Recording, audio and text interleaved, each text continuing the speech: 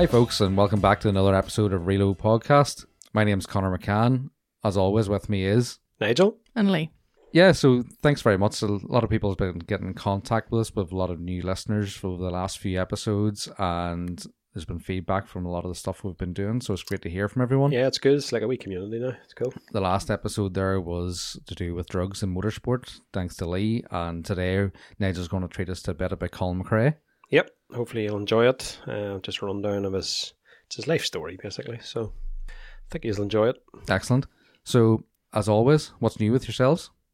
Myself, starting to get busy again with sort of part-time jobs are starting to pick up again outside my proper job, so flat out not had a lot of time to do stuff. But last weekend I sold my wee Mark III ABF to Paul Glennon, one of our listeners. That's right, yeah. He was up, so we stood and talked it out in the yard. Johnny Kern came up as well, so we were chatting there for 2 hours, and he collected the car. So that's that away.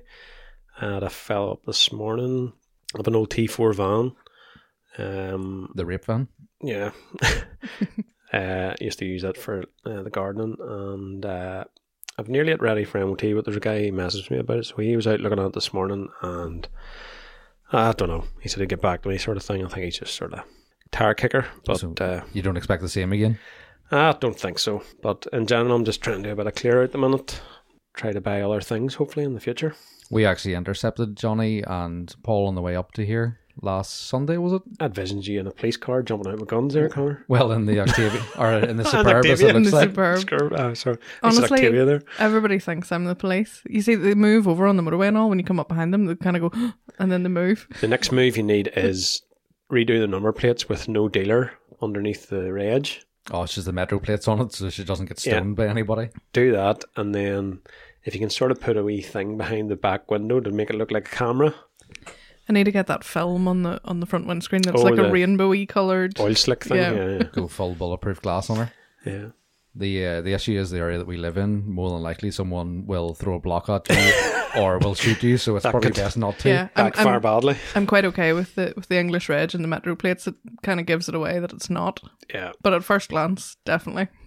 Aye, so yeah, we intercepted those guys in Banbridge, and Paul dropped off a few Mark III parts for me, so I was very grateful for that. Thank you, Paul. He wouldn't be short of a few parts. No, he's definitely not. And just on that, if anybody's looking at any Mark III bits, I think he's breaking 3 of them at the minute. So yeah. One of them's probably mine that I sold them. Yeah, get it.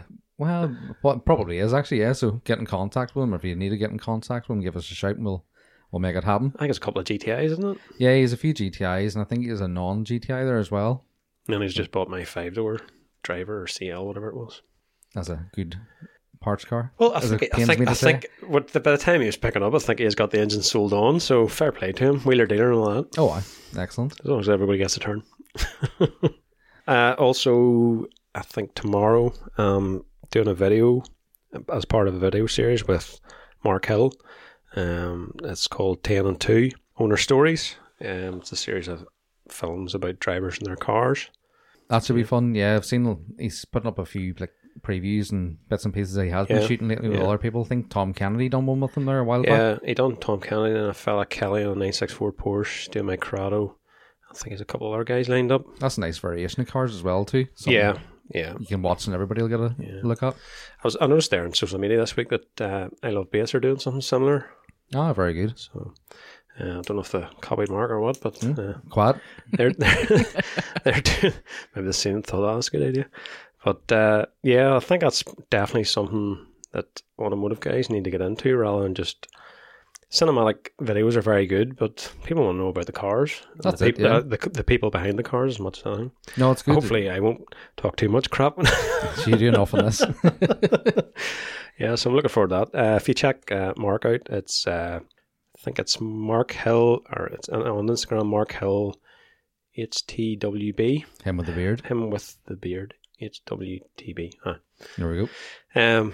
Mark's a cool guy. Check him out. And he's done he's got a YouTube channel and all, so give him a shout out, give him a check out. Very good. So that's really all I've been at. Yeah, I've been doing nothing. I did a few bits of welding at the Mark III, but I'm stopping actually talking about working at the Mark III because it's literally just weld, and nobody wants to hear about it. So turn your head in. Yeah, no, well, I'm actually happy enough if I can get any sort of progress on it, but I'm sure people do want to hear me. Every 2 weeks coming on going, yeah, I was well in the Mark III again. You just have to keep chipping away. That's You'll it. get to the top of the mountain Oh, eventually. there's a lot to do, like, but sure. Yeah. What can you do? As long as Seb and Steel don't run out of steel on you. Yeah. Matt and Lucy will be providing quite a bit. Talking about Matt and Lucy, I see Matt picked up his Rolex he won. Did you hear about that? No? I know he won a Rolex, but I didn't know he picked it up. Yes, I was entered in the same competition, so I'm absolutely not bitter that Matt won a free Rolex. Yes, I would say you're not. Yeah, I so would have that pawned. So he actually quick. told me a secret. I entered it twice, and I think Matt said there was a glitch in the system, and he entered it multiple times. Oh, I wonder many times he actually did. I must ask him about that. But here, fair play. If you can win a Rolex, Yep. happy days. All good, all good. So we'll move on to the news then. We have a somber statement. The first one we're going to hit is Dramatic music. Dun, dun, dun. a major loss to the automotive world. 10 years in the business, and Aaron Kaufman's beard is gone. That's horrific. For anyone who has watched the Gas Monkey series, the bearded wonder himself has shaved. He looked like the young ZZ Top. He did, and I initially seen this, and I thought to myself, women around the world will cry. And then I thought to myself, do you know what? I guarantee there's more men crying than women. I actually think he looks better. He looks normal. He Yeah. looks like a human being. Although he does look odd, because it's like, it didn't... Because you're used to seeing him with a beard. Yeah, well, I've only ever seen the top half of his head for 10 years, like, so... Yeah. I wonder what brought it on. Although, I tell you what, see Weldon with that beard, how annoying would that be? Who here? Maybe he got caught on fire and he had to Maybe do it it. is. Just Yeah. balls. Oh, Or no. maybe it was getting in the way of other Activities. extracurricular activities and he just got fed up with it. The woman's ankles were getting raw. It was a long beard. Oh dear. Yeah, so that was a bit of a strange one. He just kind of put it up on his Instagram. Here, Was Ronan Hickey could tell us if there is that sort of problem with long beards. also true. Yeah. So Ronan, Let tell us us know. if there's any problems in that area. Welding or otherwise. Oh dear. What else have we got there? Limited time this week, but the last time I was chatting about Gears and Gasoline, and I got to watch a 3-parter of them going from Florida to Alaska. The two bands, one was in his Subaru Forester that he just done the STI conversion in, another one was in an Evo 7 MR. Great cinematography, good crack. It was basically them driving from, I think it was from the furthest state to the furthest state, basically from the north of Florida to Alaska. A few technical issues, a few mechanicals, but yeah, it's like vlogs across the journey. That kind of thing amazes me with America. Like, if you wanted to do I a think it was massive... 7,000 miles. Sorry. Yeah, go on, like sorry. where would you do that here? You know, Ah. you're into Europe, and then, but like, at least there you can jump into the car and just leave. We want to go anywhere. We're onto a boat into England, then you have a boat onto the mainland into Europe and things like that. It's just more awkward. Where if you're in the States, as long as you have fuel and a car, obviously you can just go. Yeah. That's It was interesting to see some of the parts of America, and he turns around and he says, "Oh, people always say go to New Zealand. The scenery's stunning, but we'll have this sort of scenery in America, and this just the mountains and hills and roads you've seen. They were just epic." Yeah. So yeah, it's 3 half-hour episodes, I think. So check it well out if worth you've a got watch. time. Yep. Well, let's lead on Route 66 3 years ago, was it? Yeah. On the bikes, and some of the stuff you were sending me, the photographs, is incredible. Oh, it was awesome. Like, I didn't think I would really like desert because I thought it'd be a bit boring. See Arizona and New Mexico and stuff out in the deserts there. It's just incredible.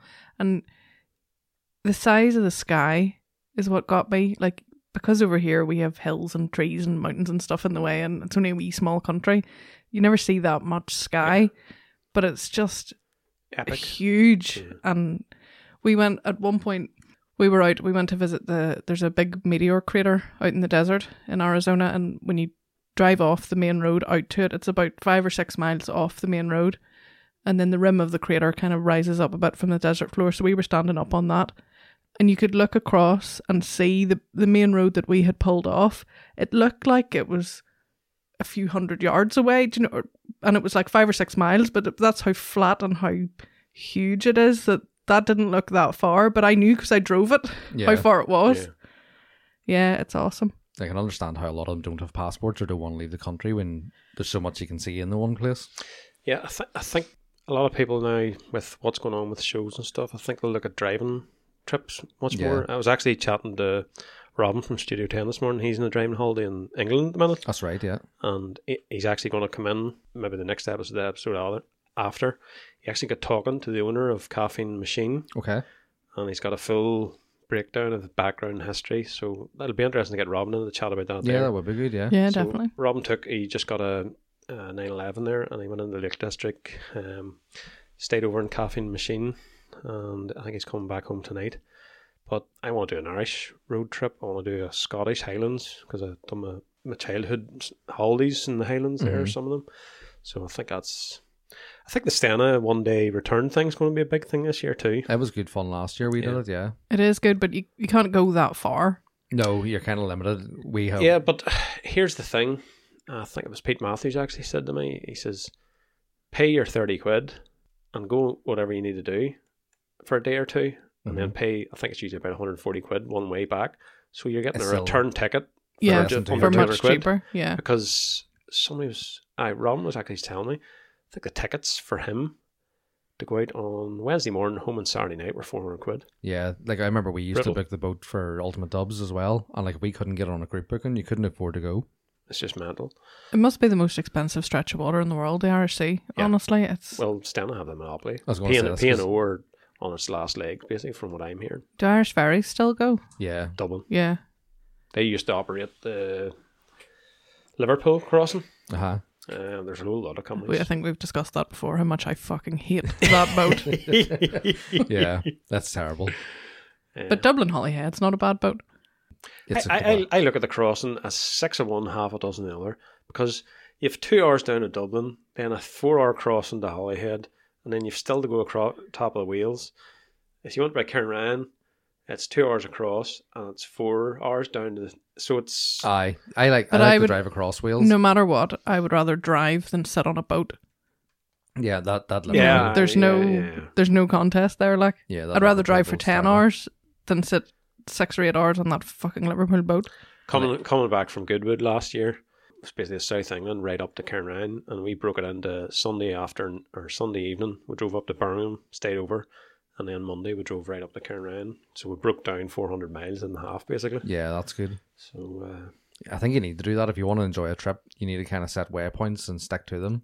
you soon realise how big England is when you drive for an hour or two up a motorway. Yeah, not like the size of a postage stamp that we live in. Yeah. We got sidetracked there, Yeah. folks. So, in other news, then, if you listen back to episode 11, we chatted about the history of the VR6, and we had touched on the performance side of it as well. And a few of the names that have come up was Donkey Tech and Don Octane. Recently, Big boulders. yeah, these guys are doing mental things with engines that are 25, 30 year old. You just wonder where it's going to end. Yeah, they just keep pushing and pushing. And their most recent record, I think it's a world record for the fastest Golf. And it's a Mark II Golf with, I think it's an R30 engine, which is the de-stroked R32 engine with a turbo on it. And it done a half-mile pass at 211 miles an hour, which is 340 kilometers per hour for our southern friends. I have sat in a Mark II Golf at 150 miles an hour. And how was that? Very light at the front is the way I can describe it. Yeah, A bit floaty. you need a light in the head. Yeah, so I wonder, did they have some sort of downforce in the front of it or It's something? probably all aero, yeah, but at the end of the day too, it's even the acceleration of that, it's over a half-mile stretch. You know, if Yeah. you were doing 150 and a Mark II, I'm sure it was maybe say on a motorway, that a Private road. private motorway obviously, In Mexico, yeah. that obviously you have a good stretch to get up to, but Yeah. like you probably don't even get to, it sounds silly, you probably don't even really appreciate how quick 211 mile an hour is once you actually get up to that speed and back down so quick again. Bet he smiled the whole way up it, like, you know. Oh, aye, yeah. Just big, Obviously very long geared as well. They were coming off the line and it wasn't like, bogging down almost. yeah, they were kind of bogging down and then driving into the gear and then going for it. Well, a certain engine builder here in Northern Ireland actually done a long 6th gear Evans. Oh yes, he did. Yeah. So he did. Wow, I remember actually. The Yeah, dyno. I remember. But even outside of that, Gethin, the last time we had the Mark III out, which was probably a few years back now, he was drag racing it, and that thing with the long gear and was slow off the line. Well, when I say slow off the line, Yeah, 70 mile an hour just. yeah, like once it hits the top end, I mean, it was the terminal speed across the finish line, a quarter mile, was mental. You know, for something that looked like it didn't get off the line that quick. Obviously, he was never happy with the gearing, but the way it was running that day, I was like, holy shit, that's seriously impressive, even as it is. It still amazes me that Don Octane and what do you call him? Donkey Tech.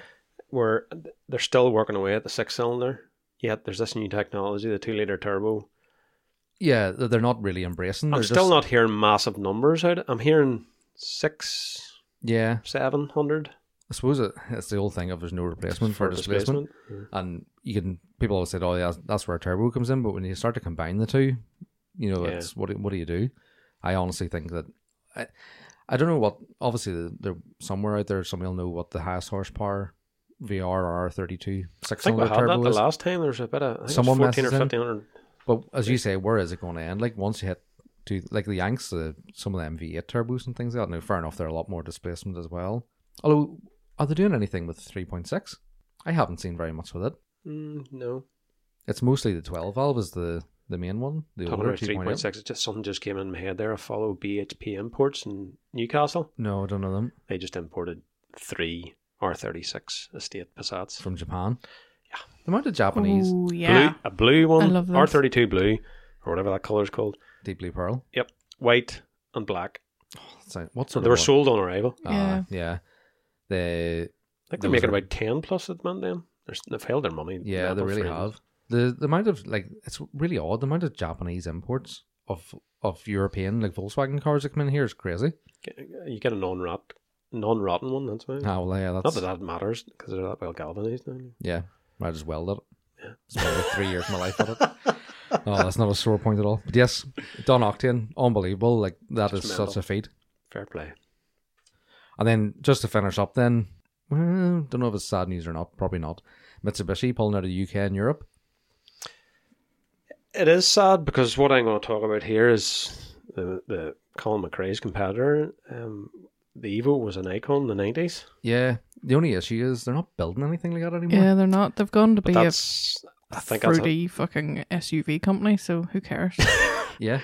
I think that's if they were still making cool shit, then yeah, by all means, but nah, I don't, whatever. I think there's a lot of manufacturers starting to have to focus and see what are we making? Yeah. Have we a market for it anymore? I think it's very much, you see it as well, that a lot of these companies are now combining forces. Like back in the 90s, Ford and Volkswagen paired up to do the Charan and the Volkswagen Charan and the Talking of Galaxy. VR6s, a VR6 Charan, that would be cool. Yeah. I'd like one of those. You can get the 24 valve in them as well. Yeah. But yeah, a lot of those are combining up, and you see it more and more now. I was actually reading a thing about Mitsubishi. There are combining with Nissan and Renault. Now, I don't know about you. If you were a failing motor company, would you go to 2 other failing motor companies? Would you go to Renault? Would you go to Nissan? Because I certainly wouldn't. I don't know what they're thinking, but it's like 3 drunk guys getting together at the bar and going, we're going to do this. I suppose it's a bit like us getting together and going, we'll do a podcast. Usually drunk, not a good idea. Yeah, I actually was reading up as well. Mitsubishi's over here are all brought in through a company. They're all imported through a company called Colt Car Company, and it's a split. It's partially owned. It's mostly owned by Colt Car Company. That's like a 51% share, and Mitsubishi have the 49% share in it. Mitsubishi bought them out about 10 years ago, and now they're just pulling the rug. So all their dealerships are left with nothing. I think there's over 100 dealerships, and they all said it was a big surprise. They didn't see this coming, and it just was like, right, we're away. It's kind of the thing. I looked at it and was like, it's a pity, because when you have competition, it breeds innovation. So you're kind of looking at it going, well, if your competitors aren't there, why should we push ourselves to build anything better? But at the same time, as Lee says, if they're all building stuff that's essentially a washing machine with an engine, where's the competition? Who cares? It doesn't bode well for the future. Like, are we going to have 1 or 2 cars to pick from, say, 20 or 30 years' time?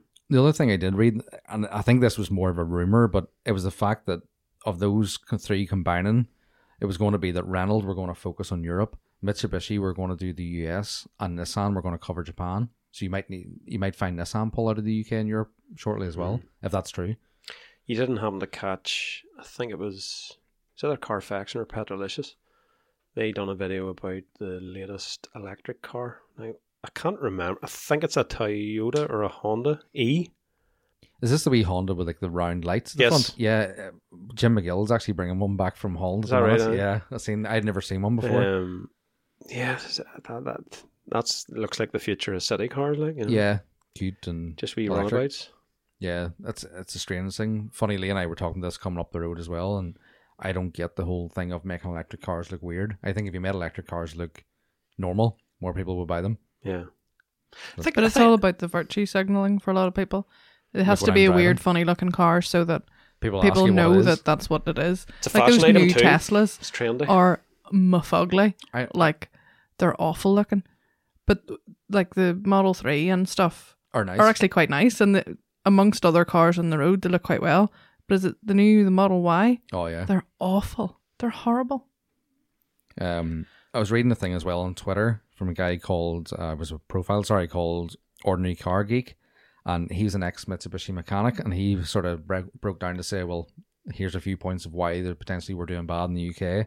So the Mirage, he says, was essentially something that should have been pitted against the like the Dacia Sandero. It was like a very entry level, basic, poorly built car. It was priced against the Fiesta, and the base model you had to pay extra. It was £200 extra for the partial shelf. So like, what car doesn't come with a partial shelf for a start? And it was 8 inches of partial shelf was £200 extra. So I wouldn't even have entertained something like that. The ASX, which I hadn't even heard of, was a base model, and when you hear this, it was the retail price on it was £500 cheaper than they could buy it from Mitsubishi.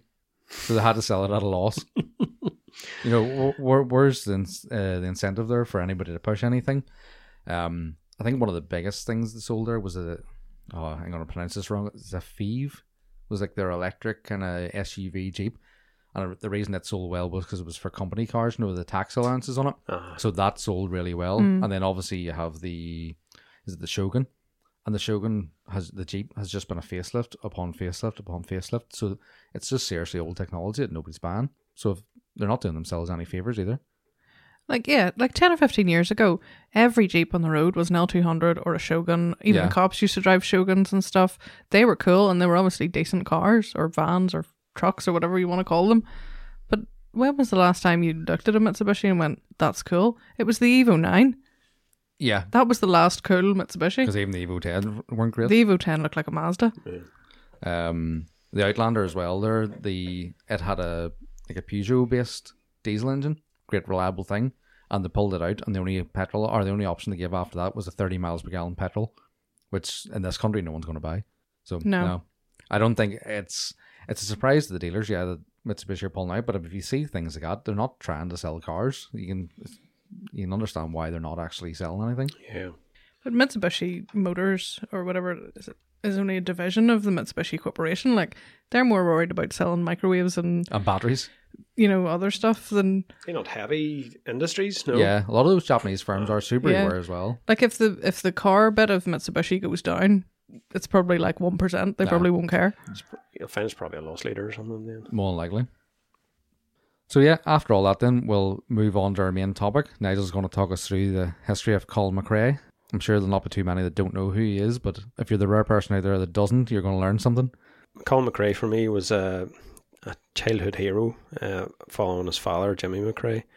Top Gear's sort of, I think Chris Harris drove the famous L55 BOT championship winning car there. Yeah. Probably a month ago, and that led me down a rabbit hole, and I thought, right, let's do a piece on Colin McRae. For me, it was a very important thing in the late 80s and 90s. Me and my family, we used to go around following the rallies. In the 80s, Jimmy McRae, he was my favourite rally driver. Real gentleman.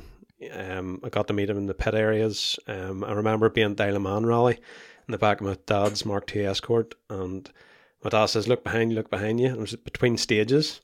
Jimmy McRae was behind me That's pretty cool, in yeah. the rally car, and I went like, I'm talking here, I'm not in video.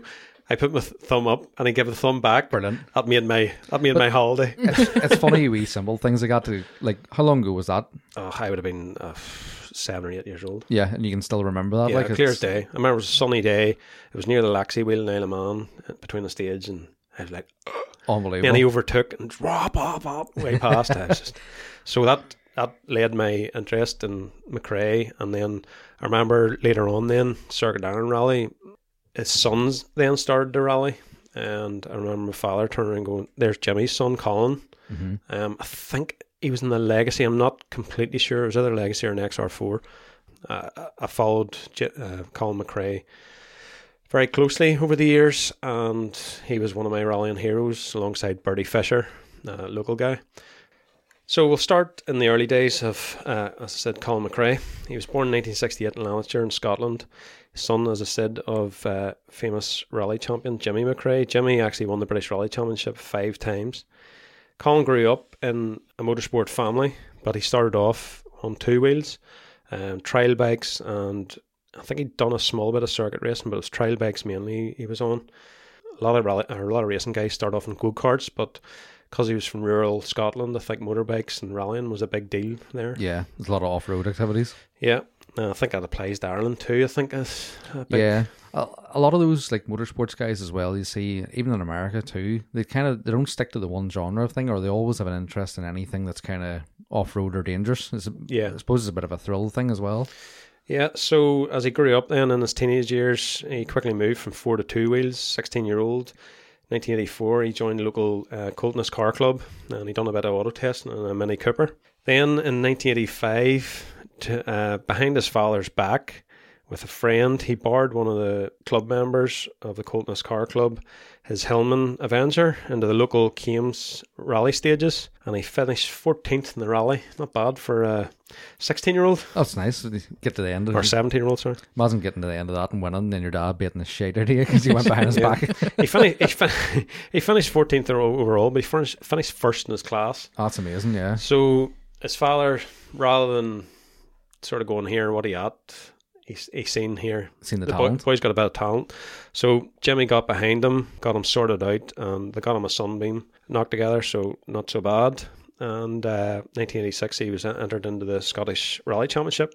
He quickly made a name for himself with his exciting flat-out style, high-speed jumps, maximum attack. A lot of local rally fans compared him to Ari Vatanen, a Finnish rally legend, who won the World Rally Championship. He drove Ford Escort. I think he won the World Rally Championships in 1981, and I think he piloted the Peugeot T16. So yeah, Colin started to make a name for himself, and Lee, you'll be glad to hear that he drove a Nova. Yay. At one stage in various events. I don't think there's anybody in the country that hasn't driven the Nova. He done very well in it, finished and won a few events. He actually entered as Nova in the WRC Sweden one year. Yeah. It was a Nova Sport, I think. What was the idea behind that, or was it just a class for them? Like I don't know, just in research I seen that he had... That's amazing. He had took the car over there. Oh, wee mountain goat. So he won the Scottish Rally Championship in his little Nova. Yes. So he did. So up the Novas.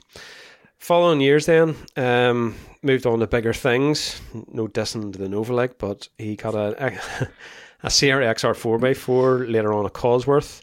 His career really started to pick up in the XR 4x4. He got 15th in WRC Sweden, and he got 5th in WRC New Zealand.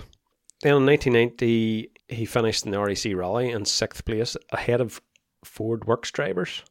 So he was making a name for himself, and a lot of people, just like in the Scottish Rally Championships, took note of his driving style. He had lots of crashes, but held it together. One of the most famous things was, I forget what part in the car was held together, but he took a bolt out of a farm gate. Oh, lovely. To hold it together and still finish 6th. I love reading that rally, guys. It's just like literally get it back on the road and get it finished. Sure, some of the videos you see of when they've had crashes later on in his career, he's all in there with a sledgehammer, baiting panels out into the pits area. He's helping the mechanics and stuff, you know. Anything to get it done. But even with all this going on, and all his talent, alas, no contracts from Works Drives. Maybe that was the end of his career, but having a dad like Jimmy McRae, Jimmy picked up the phone to David Richards at ProDrive. Oh, lovely. And had a chat, ran a few ideas around. David Richards seen the talent in Colin McRae, and he decided to take a chance on him. So he developed an apprenticeship program basically for Colin in conjunction with Rothmans Cigarette Company. So we put him into Subaru Legacy. He got, I think it was a contract, £10,000 a year. So that wasn't bad.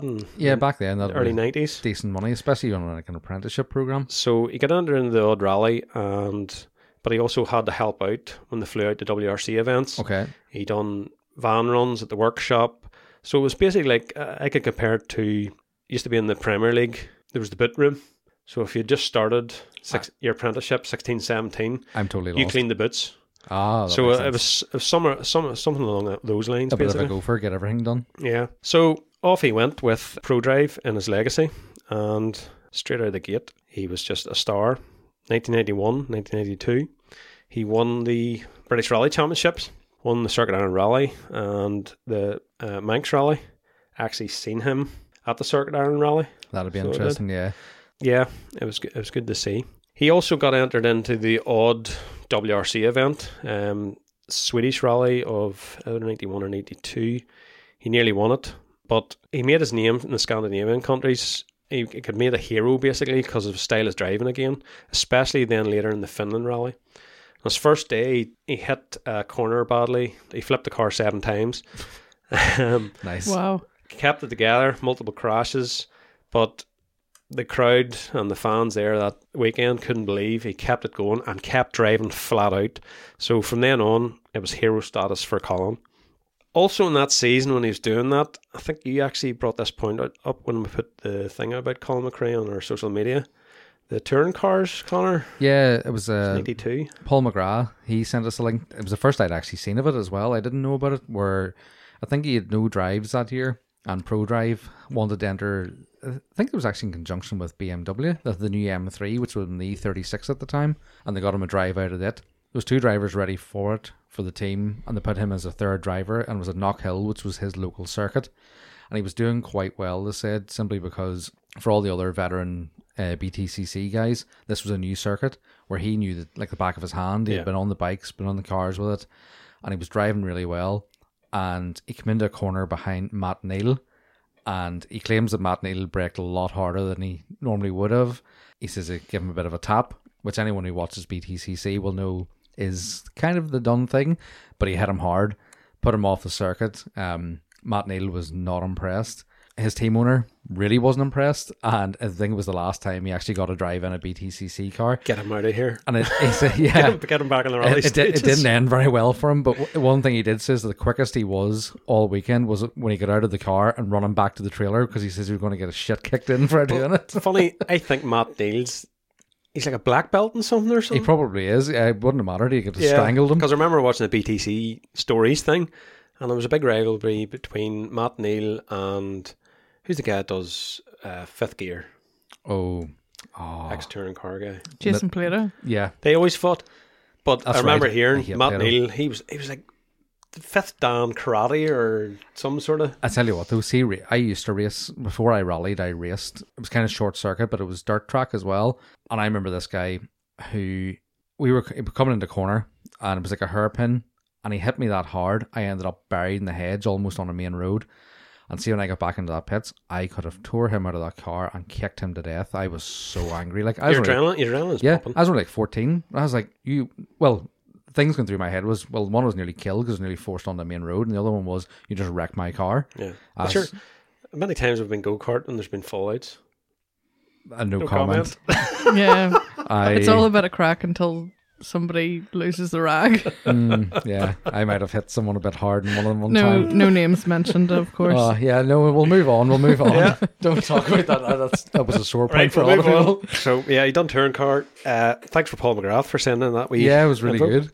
1983, Colin progressed then after winning the championships in 91 92. He got made full WRC works driver. He actually won in New Zealand. It was a big thing for Subaru at the time. It was their first WRC win. It was the first British rally driver to win at New Zealand. So McRae was setting new standards. But at the same time, that season, there was a lot of crashes by Colin. Yeah, Colin McCrash was his nickname. Crash Bandicoot. I think there was a F and Doubt, Flat Out slogan. Yeah. Basically followed him his whole career. That was definitely his driving style. Was just keep her lit. 1993, it had lots of crashes, so that could only go on so long before a decision would have to be made. So then in 1984 season, it was the introduction of the new Impreza program. So it was a new car for Subaru. Season went on. Per season, a lot of mechanicals, as what happens with a new car being released. There's lots of niggles, lots of issues, development. So along with mechanicals and crashes, McRae was on dodgy ground. I don't know if they said this or there was a statement made, or I don't know if Dave Richards said this, but there was a statement that I picked up on. And it was basically from Subaru saying, a young driver who gives 110% can be lowered for those superfluous. For those Lee's good with the words. For those superfluous 10%. And someone who is limited to 90% can hardly get to 100%. So basically what we're saying is they can tame him. They can tame him back, but they can't bring in a driver at 90% and make them 100%. Yeah. So that's why they were giving him that leeway. So he was treading thin ice, as I say. But McRae pulled it out of the bag and delivered in New Zealand and Wales and avoided the sack. I forgot to say, there was a funny story at the start of the Impreza program. It started in 1998. They were doing trials, the breaking in the car in a forest somewhere in England. And Ari Vatanen was his teammate. Right. So kindred spirits and all that there. They drove the same style, flat out. So Ari Vatanen pulls up the testing. McRae's there, young McRae. He's, jump in, Colin. Off they went. Ari was trying to scare the shit out of him. Took him down, flat out. Bam, bam, bam, bam. Rolled it and rode off the brand new Impreza.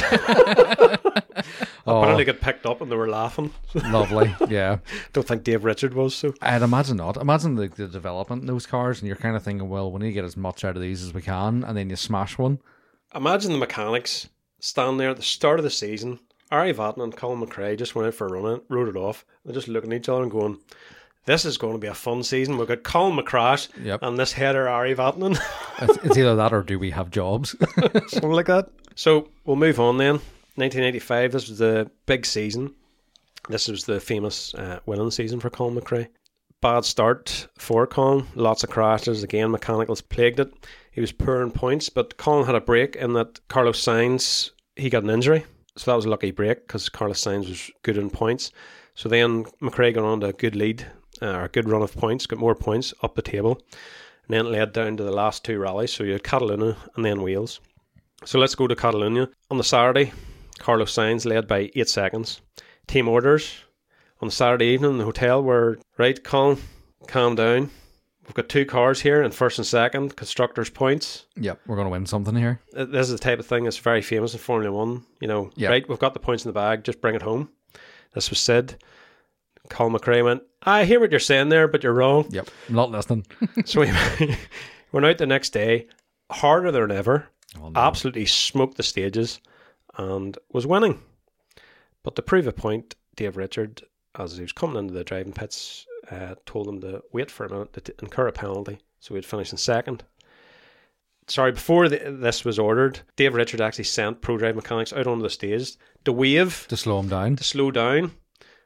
McRae's response was to hit the limiter as he went past them. And downshift away. Yep. So this is why then he might as well just held the middle finger out to him as he went past. So yeah, into the service park, and it played out on live TV.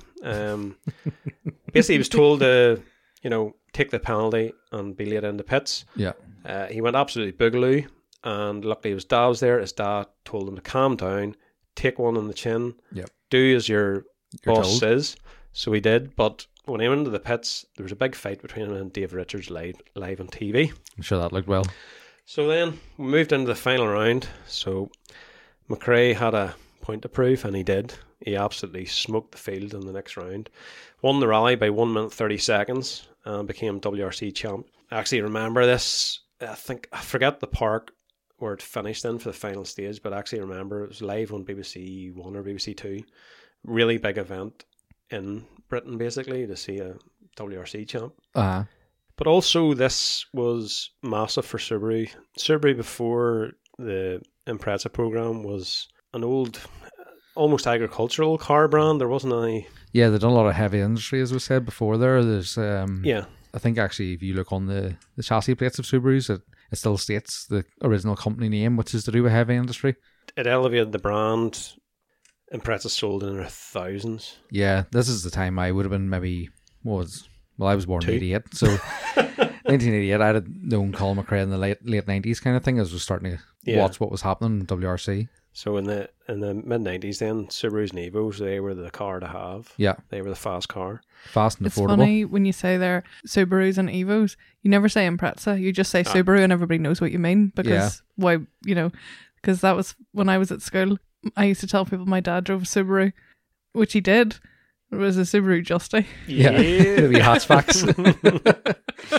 It had 555 graphics on the side. Yeah. Hopefully not. Yeah, so it was a big thing for the car manufacturers, elevated the brand and all the rest of it, but it also elevated Colin McRae to superstardom.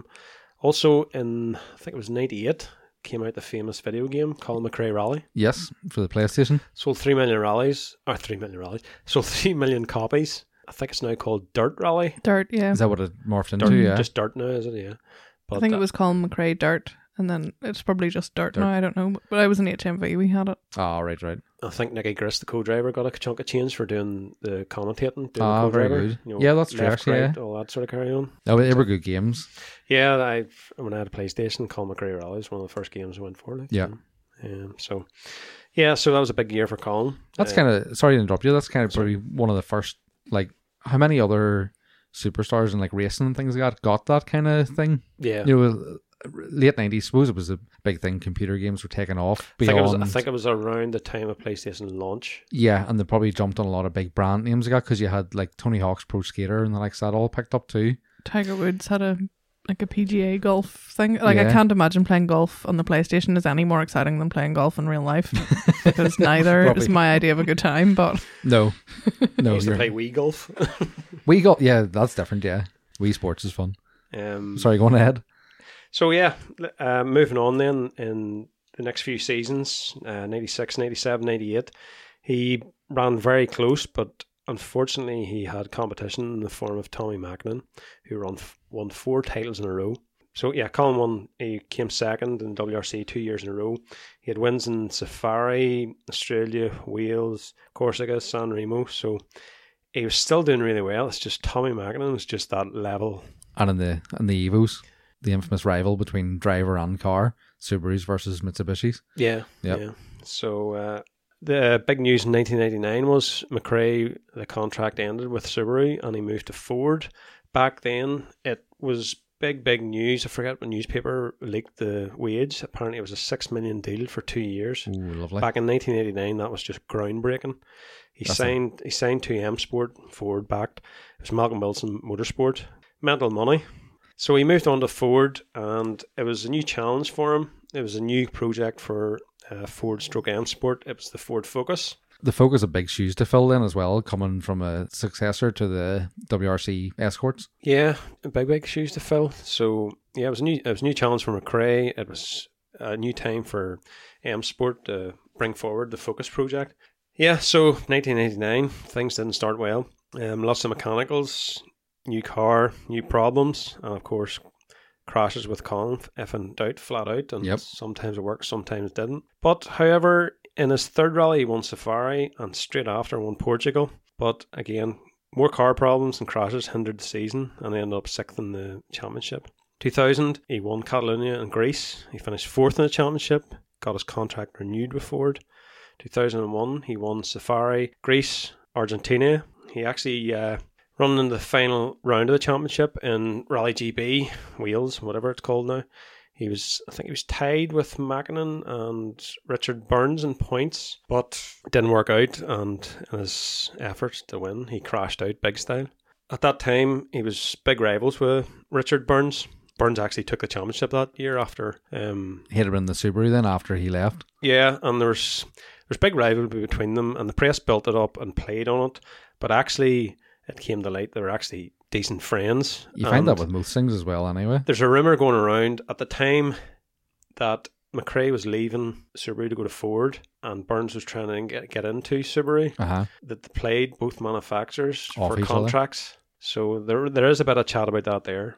He missed out that year and unfortunately he lost his contract with Ford. Ford decided not to renew the contract. McRae had a demand of £5 million a year. Nice. Ford decided then, no, we're going to go with young drivers and spend the money we would have spent on McRae on the development of the car. So then Colin jumped ship again to another manufacturer. He went to Citroën, and he had a teammate called Sebastian Loeb. Mr. Loeb himself. You might have heard of him, a young Mr. Loeb. It was in the Citroën Zara WRC car. I love those cars. I love them in tarmac spec. Yeah, they look so good. So good. He finished second in Monte Carlo, but unfortunately, a new style of car was coming through that required different driving styles, and he just didn't bond with the car, and that was his best result the whole season. That year, he had 3 teammates. They were allowed to have 3 teammates, so it was McRae, Carlos Sainz, and Loeb. Unfortunately, then he done another season, and 2004 there was a rule change, and you couldn't have 3 drivers; you could only have 2. So Sainz was doing far better. Okay. Loeb had a multi-year contract, and he was seen as the youth of the program. So McRae was seen as dead weight, and he was let go. So that left McRae with no drive in WRC. So that led to a spell of coming out of WRC. He had occasional drives. In 2004, he done a bit of work with Skoda. He had a few one-off drives developing their Fabia WRC car. Yeah. This is a time when they were trying to bring the VRS brand, and it certainly did. It helped It improve built up the the brand, WRC or the VRS brand. Rally GB, he finished 7th. In Australia, he actually ended up retiring on a clutch problem. It was unfortunate because he actually nearly won that. Mechanical failure. Yeah. For it. So, also in 2004, he entered Le Mans. Oh, I didn't know that. Yeah. He entered Le Mans with Rickard Ordell. You might remember him from the Flying Brick BTCC days in the Volvo. And Darren Turner.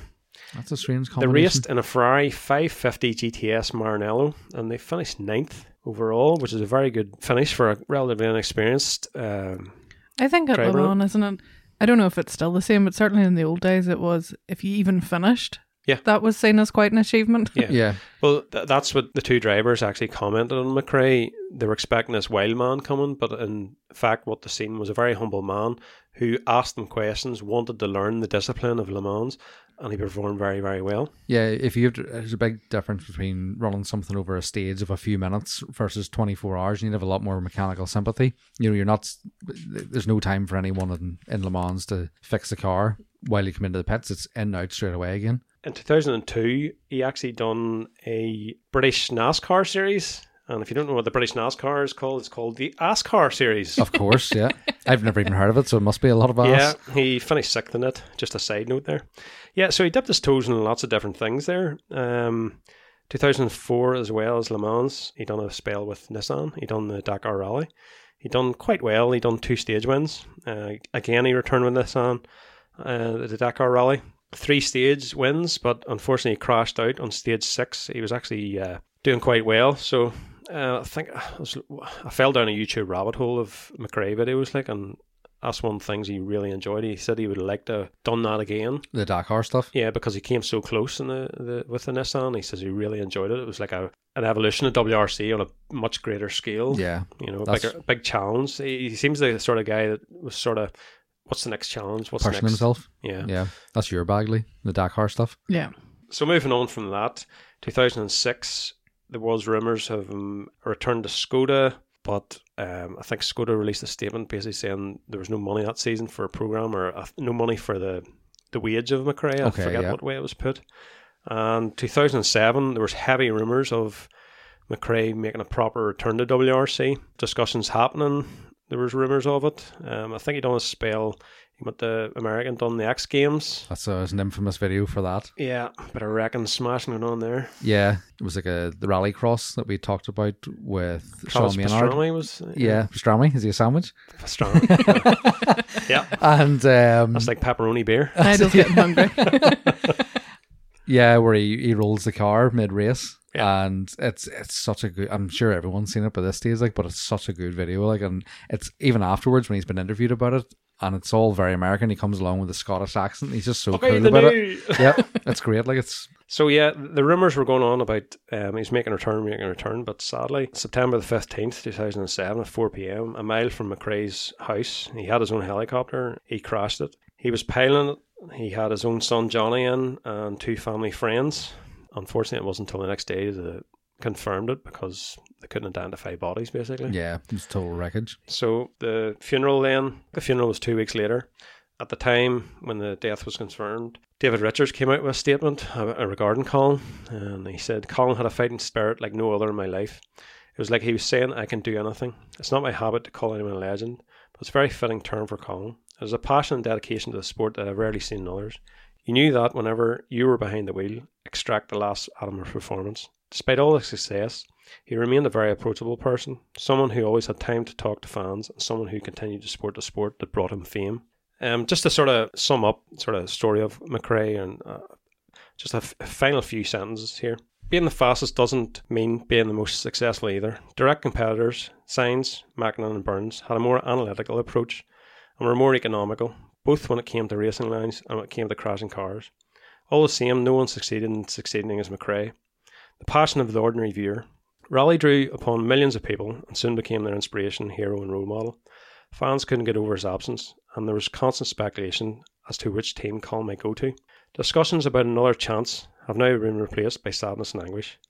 Colin McRae celebrated rally sports wherever he was heard, and after the tragic ending, his legacy will live on in the memories of those who were fortunate enough to watch him on videos, internet clips, and a very specific way in the games with the name of this great driver. So I hope I done justice there. Yeah, definitely. It's great as well. You hear that he remained approachable, and much like his dad as well, as you say, they're just decent people who come from a background of just pure passion for rallying. I really enjoyed researching that there. You know, you watch things as a kid or as a teenager and you think you sort of know things, and then once you start researching, and this is why I enjoy doing the podcast to such an extent, you know, you research stuff and you learn stuff, and I hope the viewers learn stuff of us too. Not that we're great teachers, but I hope you have fun listening to us anyway. It's much more entertaining as a spectator to watch someone who is balls to the wall. Yep, and just going for it all the time. You know, you can turn around and say, yeah, the guy that I support, say, is always winning, but is it fun to watch? You want to see someone coming absolutely broadside around a corner in the snow or the dirt, everything kicking up behind them. McRae's your man to watch. Well, I think the way rallying's going now, like I sort of fell out of love with rallying in recent years because the modern rally car now is just dun, dun, dun, dun, and it's just so controlled, and you actually wait now on a stage for the classic cars to come through because there's excitement to watch them. Yeah. The driver's controlling the car, he's fighting with the car. There's more sense of an occasion with it. Yeah. We used to go to Lurgan Park Rally, and you're standing in the middle of the park, quite a small park, and Lurgan Park Rally was so good. Yeah, it was on my doorstep, and I actually regret not going to it more when I was younger, but the likes of 6R4 Metros, Mark II Escorts, I would have had those any day over the more modern stuff, and they were just screaming their heads off and totally sideways, you know, through gaps that weren't much wider than the length of the car, and it coming through sideways on it. One thing as well I always wondered was if drifting had been, say, 15 years ahead of itself, would have McRae went to that? Because his driving style really would have suited it. Yeah, that's a very good point. Like, you know, would he been a competitive drifter or would he been a show pony? Yeah. You know, there might have been more of before a the market for competition, here's McRae drifting. You know, but there's no reason why he couldn't have been competitive. No, definitely not. And even if he maybe had done more stuff in America, like at that time with the X Games, maybe that would have pushed through to that. In the D1 and all that there sort of carry on. Yeah, so that's Colin McRae, folks. Hope you've enjoyed that as much as I enjoyed researching it. I fell down a big McRae YouTube hole, and there was a video I watched there actually this morning. It was, if you look on YouTube, McRae versus McRae, and it's a video of his dad, Jimmy, and Alistair, which I think was recorded last year, and they bring out the 97s in Preza. That'll be good, yeah. And they do a time stage. It's actually quite funny. I forget the name of the YouTube channel, but if you just Google or just YouTube search McRae versus McRae. Excellent. Yeah, it's good fun. Lovely. So there you go. Thanks very much. But I'd like to take a second to talk about our sponsor, Reload Global. Reload Global are an enthusiast-owned company providing you with not only premium automotive apparel, but accessories such as garage manners, posters, stickers and air fresheners. They're Northern Ireland based and are an official stockist for 8380 Labs in the UK and Europe. They help us make all this happen, so check them out at reload.global. So moving on then, we'll finish up with questions as usual from the listeners. And to kick us off, we have Anthony_M85. And he says, I have a Mark 1 Audi TT with coilovers, but the engine cover has fallen off. Is it worth putting back on? Does it offer any protection?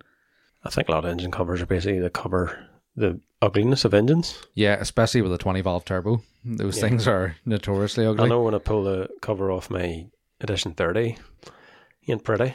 No, I don't think there's really any protection from it because there's plenty of, well, look at show cars run with them as well. Like, I think they're more important than diesel cars for sound deadening. Yeah, sound deadening. Yeah. Sound deadening? I said New Sound. York. Yeah, it depends what you want it for. If it was a time belt cover, yeah, stick it back on. But Yeah, you don't want anybody's hands Or anywhere near stones. that. I used to Or run, stones. I used to run a motorbike with no time belt cover on it. I was just hanging out the side, like spinning around. I was like, always wondered. I thought it looked pretty cool, but then I sort of wondered. I was like, if a stone get into that someday, would that do havoc? Imagine if your stones got in someday. I was gonna You're say, wearing shorts. Well, your jeans or something get caught in it. Yeah, Not good. Well, I'll not say. Have a weird laugh. Another one, Aaron Noodle Hegarty. Shout out to Hags. He says, any good build threads to read, preferably an air-cooled restoration, wink. And Hags has just picked up with his wife-to-be MJ an air-cooled Beetle. Have you seen it? Oh, so nice. Yeah, it looks cool. That's going to be cool at the shows. So there's a safari window in the front of it. And it's actually the first time I've ever seen one, a Beetle. Gold coloured? It is, yeah. The safari windows usually I've ever seen them is in the campers. They flick out the front. So it's be interesting to drive that down the road like 20, 30 mile an hour with like a giant parachute. I think on the last episode there, we had talked about, I had said about the build threads for, especially for restoration work, not so much air cooled though, is that the M3, the southern guy, the Irish guy, was restoring the E30 M3. Ross Delaney actually... He linked us to it as well, to yeah. yeah. That's... I don't think it would matter what you're actually going to be restoring. Read that build thread and that'll tell you. I'll send you the link to it, Higgs. Another more local thread would probably be Robin's R32. I really enjoyed his thread on... I think he had an R32 Owners Club and Edition 38 at the time. That's right, actually, yeah. As long as they're still kicking about, you'll get them. And Neil Wilkinson done his drag Beetle. I think there's a build thread left on it. It should be still kicking about, maybe on RMS. Yeah, RMS full of great threads. Yeah, just have to hook Shout through out, it. Dandy. Yep. Ronan _hits21. Ronan, he says, Fellow Dub Logic winner. oh, Shout out to my brother. massive heads are us here. I'm still waiting on my prize, by the way. Not so at all. And he says, you have one music album for driving for the rest of your life. What is it? Yeah, this is hard. Compilation album. That's a bit of a cheat though, isn't it? Depends what mood you're in. That's what I'm like with the music. It's hard now because everybody has Spotify and iPhones and whatever, you can just have a playlist of whatever, but it's hard to think of albums where every song on it Or bangers. is great. Yeah. I can think of one straight away. I have Go about ahead. 2 or 3. The Prodigy, Invaders Must Die. That was one of mine. That album, there's not one bad track on it, and they're all driving songs. But say you want to chill that day. Don't. The very don't. last track on it, that kind of Yeah. slow groove one, True, actually, yeah. is great. When I was in high school, I think one of my favourite albums was the Prodigy Music for Jilted Generation. I Yeah. loved it. I don't know. I That's would a say real so. hard one. Invaders Must Die is a possible maybe for me. Metallica, Death Magnetic, Another great driving great song. driving album. The other one I thought of was Rage Against the Machine, self-titled album. Yes. There's not a bad track on that either. No. That's not necessarily your favourite albums, but to drive to, those If it's one album forever, you got to pick something that there's You no can drive hard there's no to. shite songs on it either. Rolling Stones' greatest There's hits no for me. filler. Like there you go. Greatest Sorted. hits, Rolling Stones. greatest hits albums are good, or the other one I thought, which as you say is kind of a cheat, but A compilation. Dave Pearce Trance Anthems 2008. Oh, yeah. Now we're talking. I can hear Adam Buchanan smiling from here. Specifically 2008. 2009 was good too, but 2008 would clinch it. How would you know? Because all of his albums are the same. Here's a curveball. Kevin and Perry album. Yes, the soundtrack for the film. Yeah, that would be Yep. good That'll actually. be good. You can, anyone We listens really going, are going from one end of the spectrum to the other. but that's my whole musical style. If it's not country That's what I music, mean. You couldn't... Did Neil an artist the one album for the... No. it's hard to do. Like, yeah. No, I like that. This is Rocco. He says the owner of the yellow Fiesta in Cooper's Maxport story was Andy Kerr. Andy Kerr. Yes, as soon He was as I from read that. Bangor, and he was one of the first men I knew that had his own hair straighteners. There you go. And that was a big thing here. That was probably... You owned hair straighteners. I did. He was- I sat on a pair of hair straighteners one night before going out You to have frosted tints highlights, did you? Colin, on No, stage? I dyed my hair bright blonde going on holidays one time, then it kind of grew out, but I never actually like done You were frosted the real tips. Slim Shady then? Yeah, I just done it for a laugh going away. But I did have hair straighteners, and one night before the Belmont, which is where most of the hair straightener people went, I set them behind me in the bed, and I sat down to pull my socks on, and I kind of rolled back, and I rolled onto the straighteners and branded my back, and that was fun. So, yeah, I spent most of the night with a burn, two burn marks with my shirt stuck to it, and I was like, well, I'm still going out. I'm going This to get drunk. podcast has descended into how did Connor burn himself today? Or almost burned the house Right, down. you can I see- did stand on my hair straighteners one day and burnt the bottom of my foot. That That's was not okay, fun. because you're a woman. You're Okay. supposed to straighten your hair. I think I picked up my wife's hair straighteners one time and they were still on to move them. And I think I near burnt them. Oh, no. Tidy. Yeah, they're hot. I think I screamed, "Oh, they're still on." I'd say that's exactly. Yeah, I'm sure you were very polite about it. I didn't swear, obviously. No. No bad talk. Kernahan94, he says, Rob and I were chatting about this at the start of the week. One good car, one daily, or loads of projects. Well, straight away, That's self-evident from looking at our yard, I think. lots of projects. Most of which you're not getting any time at, but yeah, lots of projects for me. What's the point in living if you don't have projects? What's the point? Yeah, I mean, you can open... Or you could have one daily, one good car. What is it? One it says, one good car, one daily. and projects. Have them all. Yeah, I have all those except Why for one not good car. I live my one good car through Lee. Connor Old, he says, why do people think a 3-digit plate and spacers and quote unquote finish a car? That's a very Northern Ireland That's thing. controversial, though. Yeah. Is he talking only 3-digit reg and spacers on a standard car, or... At the people he's targeting, I would say yes. Well, some people have their cars on finance and they're not allowed to modify them. It's very So true. a 3-digit reg Relevant and information. spacers on a financed car, What about cars who aren't what else are you financed? going to do? Well, that's different. We'll shun those people, will we? Connor's a bit like myself. He likes a full-on build. He likes to get thrown in and create a bit of a money pit for The himself. way looking at it is, some people can't afford to. Also true. And some Have all people, of people can't do it. Yeah. You know, if you have in the hands to do it, You have your whatever, means, you have your means. that's it. And to be honest, there is some nice cars out there that have just been lowered. Like, not saying it's a show car, by any stretch of the imagination, but your own daily A4, it's a striking car that has, 35mm springs in it. 35 mil springs, spacers, and... Have you got 3 digits of reg on yet? No, personal reg. That's right, Connor will be friends with you. Numpty one. But no, yeah, it's a nice daily, nice car to drive, and it stands out. Subtle things, yeah. Yeah. R Fordo, he says, on the subject of Colin McRae this week, what rally car of his would you like to drive and why? Easy. L555 bat. Championship winning car. That has to be the iconic Lee one. wants the Nova. Yeah. Yeah, that or even the Citroen. The Citroens. Tarmac spec Zara. They're like the one I used to love watching them do the Monte Carlo. Just drifting on the tarmac. on Yeah. the hairpin corners and all. Just That's for my era looking back at rallying when I was younger. That's the one that stood out to me all the time was the Zaras. And like, I have a vendetta against French cars, as you know, but they're so cool. Like, I love them. I think we actually might have talked about that in an earlier podcast as well. yeah. FF Metalworks, the Canadian man himself, Shout out, Dennis. he says, Lee, how's the Skoda? Oh. You all right there, Lee? Wiki. The Superb is... it's superb. I mean, it is. It's a lovely car. And I have got more into the way of driving it now. As I say, I mean, it's still not the Scirocco, but it was a head decision, not a heart decision, obviously. So it's lovely. It's comfortable. It's still a bit dull, but I've got into the way of driving the automatic and stuff now. I quite like the adaptive cruise control now that I've got used to it. I hated it the first day I drove it. That's all I heard about for a week was this damn adaptive cruise control. You were not impressed with it? Well, do you know what I found that I quite liked about it last weekend was if you're cruising along behind somebody on the motorway and then it slows down if they are going slower. Yeah.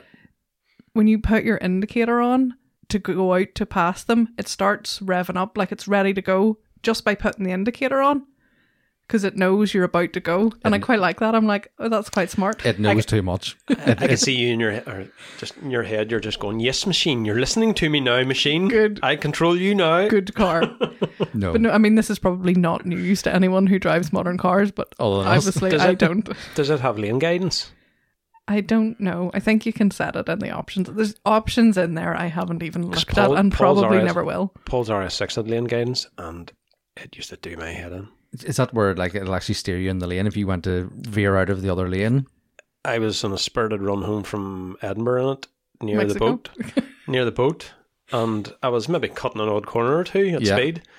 And when you went over lines, middle of the road, it sort of went, no, you're not going there. Oh, like forcing you back? No, I don't like that. That's a bit Oh scary. no, I don't think so then because, well, not that I've noticed.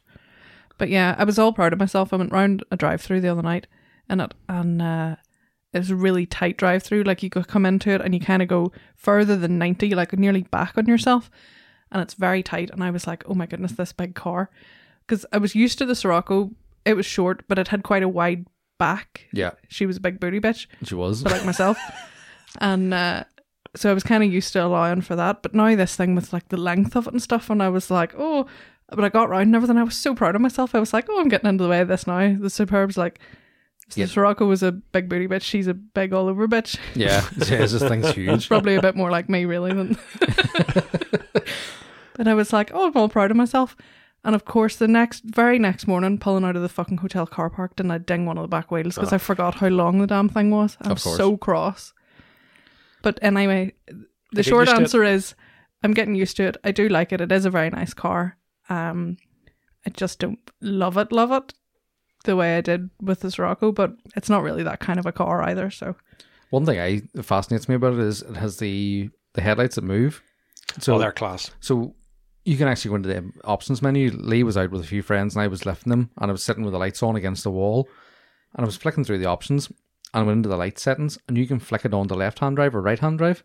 So if you went onto the Continent, you have to put the wee, like the stickers over the headlights. Unless you don't. That's smart. Yeah, and you can see it moving. Set up. It's the stuff in it's crazy. Like. But then that's probably a manufacturer going, here, if we don't do this, we'll have to have different headlights. We have to build different headlights for different markets. Yeah, it's smart. Like.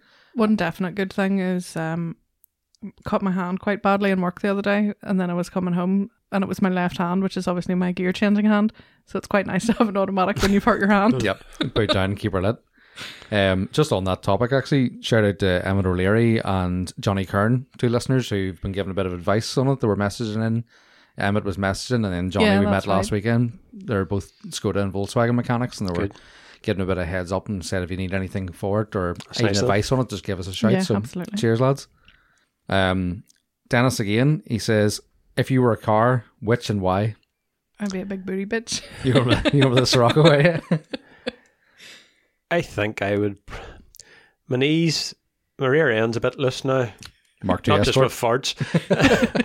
And my knees, I've had knee surgery and all, so a loose back end. I'm a bit old. But I'm not fast, but I'm nippy. So I think it would be an E36 328i Sport. You're not an M3, but you're getting there. I'm probably going to be a TDI Mark IV because I'm not that quick. I'll get you there. I'm semi-reliable, and when I come on boost, I'll get shit done. But before that, there's nothing. It takes a while to get me going. You're a slow burn. That's it. Lee will confirm. S14 OCP, he says, do we need race suits and a hands device for Saturday? Sorry, hold on a minute. He got called out on a podcast. He did. Sent a question in. Yes. Not called out, but yeah. Yeah, there was an interesting one from Toby. Had a few interesting responses to him. I'm sure he was impressed with. So I don't think you'll need a race suit. I don't think you need a hands device. And if you try anything like that... this is a gentleman's drive. This is not a race. It is. And I warn you right now. I enjoy driving, but don't be a dick. That's it. Just like the caffeine machine sign at the exit, don't be a dick. Nigel's a black belt in Taekwondo, and he will sort you out if you try anything. So we'll leave that there. I have many happy customers. Oak Green with Envy, he says, COVID shit aside, what's the chances of Castlewellan happening again? Not anytime soon. No, I can't see it, unfortunately. We were working on something new this year, but COVID sucks. Yeah, I think that COVID's kind of killed even the reliable shows, the likes of Dubshed, and it's nice. Just put the brakes and everything for a while. A few things lined up, but yeah. I don't think anything's going to really be happening this year. Not even in regards to GTNI, just in general with a lot of... Next year's not looking too hot either. Lovely. Yeah, I suppose it's kind of thing, like any show's a big investment, not only in money but in time too, and to put so much effort into things and organise things, and then again say money on top of that, because no matter what anybody wants to say or speculate, it takes money to run a show, no matter what size it is. That's a big commitment to put into something that the government are currently flip-flopping on regulations and rules around everything. I think Alex from Fitted actually put it quite well when he said, you've built an event up over the years. Why would you run it at risk one year to possibly end it and make a loss and financially ruin the thing? But even if you did run it, there is people that are going to run events this year. Why run a half-fat version? I was going to say, it's not even the fact that people may or may not come. It's the attraction of the cars. There's people out there who, like, would I bring my car to a show at the minute? To travel to England or anything like that? Probably not. I'm not going to. It's a big risk for people. Never mind the fact that people do have kids, children, vulnerable people at home. It's just a lot of things that factors into it.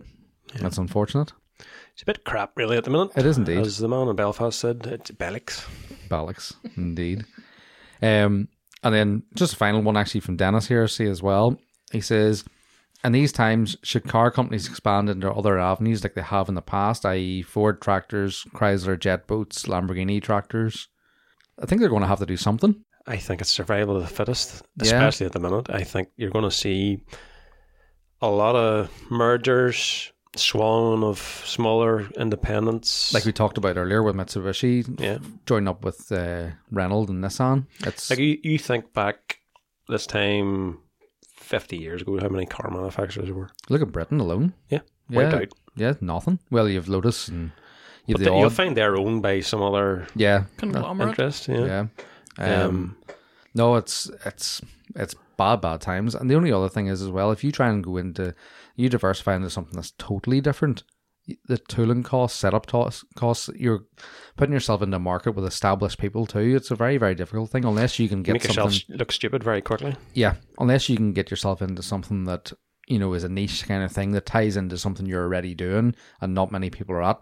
Yeah, go for it. But I would say there'll be a lot of more people reining their horns in than actually trying anything else. Yeah.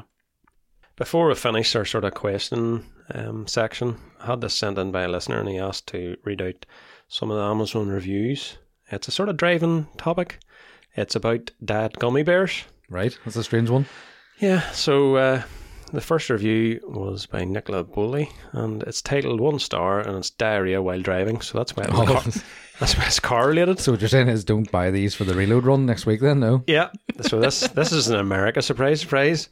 One of our beloved physicians brought a bag of gummy bears to work to share with the staff one night shift. Awful nice of her. Not realising they were the famous dreaded sugar-free gummies. Multiple staff throughout the shift grabbed a handful of gummies while passing by and each have their own missed stories. But this is mine. Next morning, I have to run an errand about an hour and a half from my house. On the drive home down a curvy back country road, my stomach suddenly begins to cramp and I feel an immediate urge to empty my bowels. Frantic as I realise I'm not going to make it home, I start searching for a place to pull over. The end of a gate logging road, perhaps? I speed along, arching my back, practising llama breathing. Llamas? Breathing? Lamas. It's for pregnancy. Breathing techniques. Anything to stall the inevitable. I pass the first turnoff that has a sheriff's car parked at the end and keep searching with sweat pouring down my forehead and bubbling noise in my guts to drown out the heavy metal on the stereo. Finally, I spot the end of a bushy trail and whip my truck sideways, thrusting the driver's side door open and leaping from my seat to scurry around the other side. I turn around with fingers in waistband, about to drop trow, and look up to my horror, realising it is indeed the end of a driveway, and the folks outside are standing down toward me, probably wondering what this crazy individual is about to do. For several moments, I seriously consider just completing my task and running away, but couldn't imagine my parents seeing the cell phone video of myself on social media later in the day. I quickly scurried back around the truck, and halfway there, my ability to hold back the hot lava flow of liquid stool from making a hasty exit out of my spasming rectum was lost, and I crapped my pants right there on the side of the road standing next to my truck. My bowels cramped up and expelled every drop of liquid from my body. At that point, I'm now standing there, with leggings full of hot liquid still rolling into my shoes, and debating on what the next best course of action should be. Of course, I have no extra clothes or any towels in my truck. What do? Do I call someone? Do I drive home the remaining 20 minutes? After a few moments of self-reflection, I decide to strip off my shirt and lay them on the seat of my truck and get inside. It was a rather uncomfortable drive home with the windows all down and my skin burning in the backs of my legs and buttocks. It was one of the longest 20-minute periods of my life I've ever experienced in my entire life. I alternated between crying and laughing at the situation and checking the speedometer like a paranoid drunk, thinking I can't possibly get pulled over right now, because what would I say? Yes, officer, I crapped my pants. That's what the smell is. Tears streaming down my face, I finally arrive home, screeching to a halt in the driveway in front of the open automatic garage door I triggered as I was drifting the curve onto my road. Holding the bottom of my pant legs closed tight, I awkwardly staggered into my house and immediately into the shower, fully clothed. Fast forward 3 weeks, and I'm at work hearing about the other incident, and the light bulb clicks on. 30 years old, and I have to reset the clock for the how long since you crapped your pants countdown. Thanks, Dr. Hansen. Lesson learned, make sure the gummy bears are not the sugar-free version. Oh dear! I had a moment like that a few weeks back, and I'm not good into it. But it was sorry if that offended anybody. That somebody asked to be read out, and it's sort of correlated. Stefan and I, who you'd hear us mention on the podcast, were up buying a gearbox for his track car Clio, and went through the McDonald's drive-through. Sat for 40 minutes while I needed to go to the toilet, and I had to break into McDonald's toilets, and I literally broke into the toilets. When you gotta go, you gotta go. Yeah, and it was a sudden. It wasn't that. It was just a pee, and fuck, I'll just say it. I went into the toilet, and I basically got in, locked the door behind me, and I thought, right, I'm in now. If they're going to get me out, it'll be post pee. It'll be grand. We're good. And I looked around, and the toilet was blocked. And I was like, what? And the bag stuffed down it. I was like, what the hell's going on here? And then I looked. They're using this toilet as their COVID hand wash station with all their gloves and the face masks, nets and everything everywhere. And I just turned around. I had to go in the sink. I swear to God. And it was like pure relief. And I was like, go in the sink. And I was like, if someone's outside this door listening to me pissing in a room that has no toilet, what are they going to think? Where's he going? There's no toilet in there. I was like, oh no. Oh my word. And to make it worse, by the time I got out, I didn't even look at anybody. I walked back out through the McDonald's restaurant part. I didn't even know if anyone was watching, what was happening, and I just kept my head focused on the door. But Stefan still wasn't through the drive-thru at this stage, so I had to walk back up through the drive-thru, and I was like, please don't spot me, please don't spot me. The walk of shame. But I swear to God, I was going to wet myself. I have never been as close. Like, Stefan tell you, 40 minutes we were in that drive-thru, and I was like, if I had already paid, I wouldn't have cared. I would have left if I could have, but we were trapped. So bad times. Yeah, their toilets aren't that well blocked off, but like that. For those of us who out there who suffer from what my father used to euphemistically call bad guts, I have many's a story of yes, you do. You don't want to go into close. That. Let's just say, if you ever needed a map of all the public toilets in Ireland, I pretty much know where they all are. Yeah, that could be a. That's a good app idea, yeah. That could be a listener's phone in. Or we're deleting that. That's Lee's idea. We make millions. I've just scrolled down here. If you check it out, it's the Amazon reviews of dead gummy bears. Scroll down here, and a guy called Sebastian has put a 1-star in. I weighed 189 pounds before I ate these. I'm now a skeleton. I'm going to buy these. I need these. Weight loss program. Yeah, you just shit yourself thin. Oh, yeah, dear. So this podcast has taken a curveball. It has. Oh, right, dear. So before we go, let's just talk a bit about the Reload Run. Yes, it'll be a few days after this comes out. Driven. It's happening 8th of August.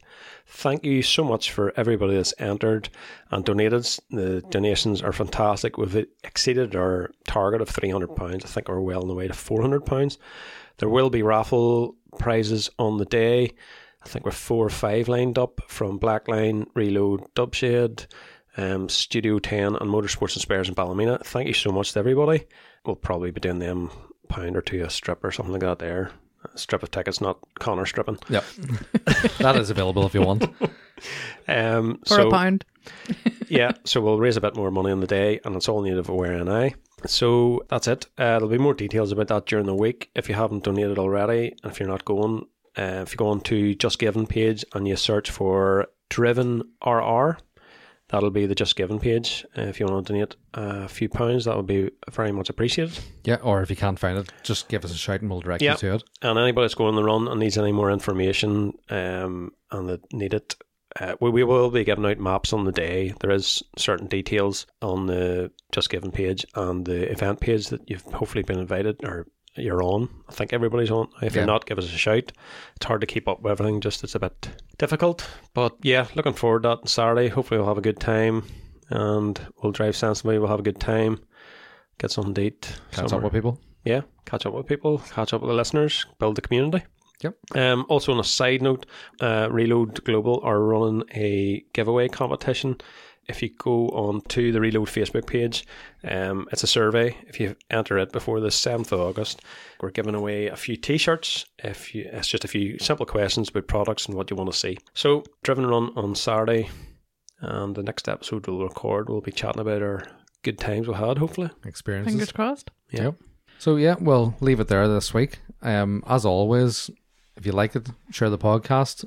Share it with your friends, share it on Instagram. Give us a wee review if you don't mind. Yes, some of the reviews we had before, I haven't had any in a while and we haven't pushed it. We'll have to read out the reviews next time. I know Bob, he left an interesting one as always. If you're listening, go and review it.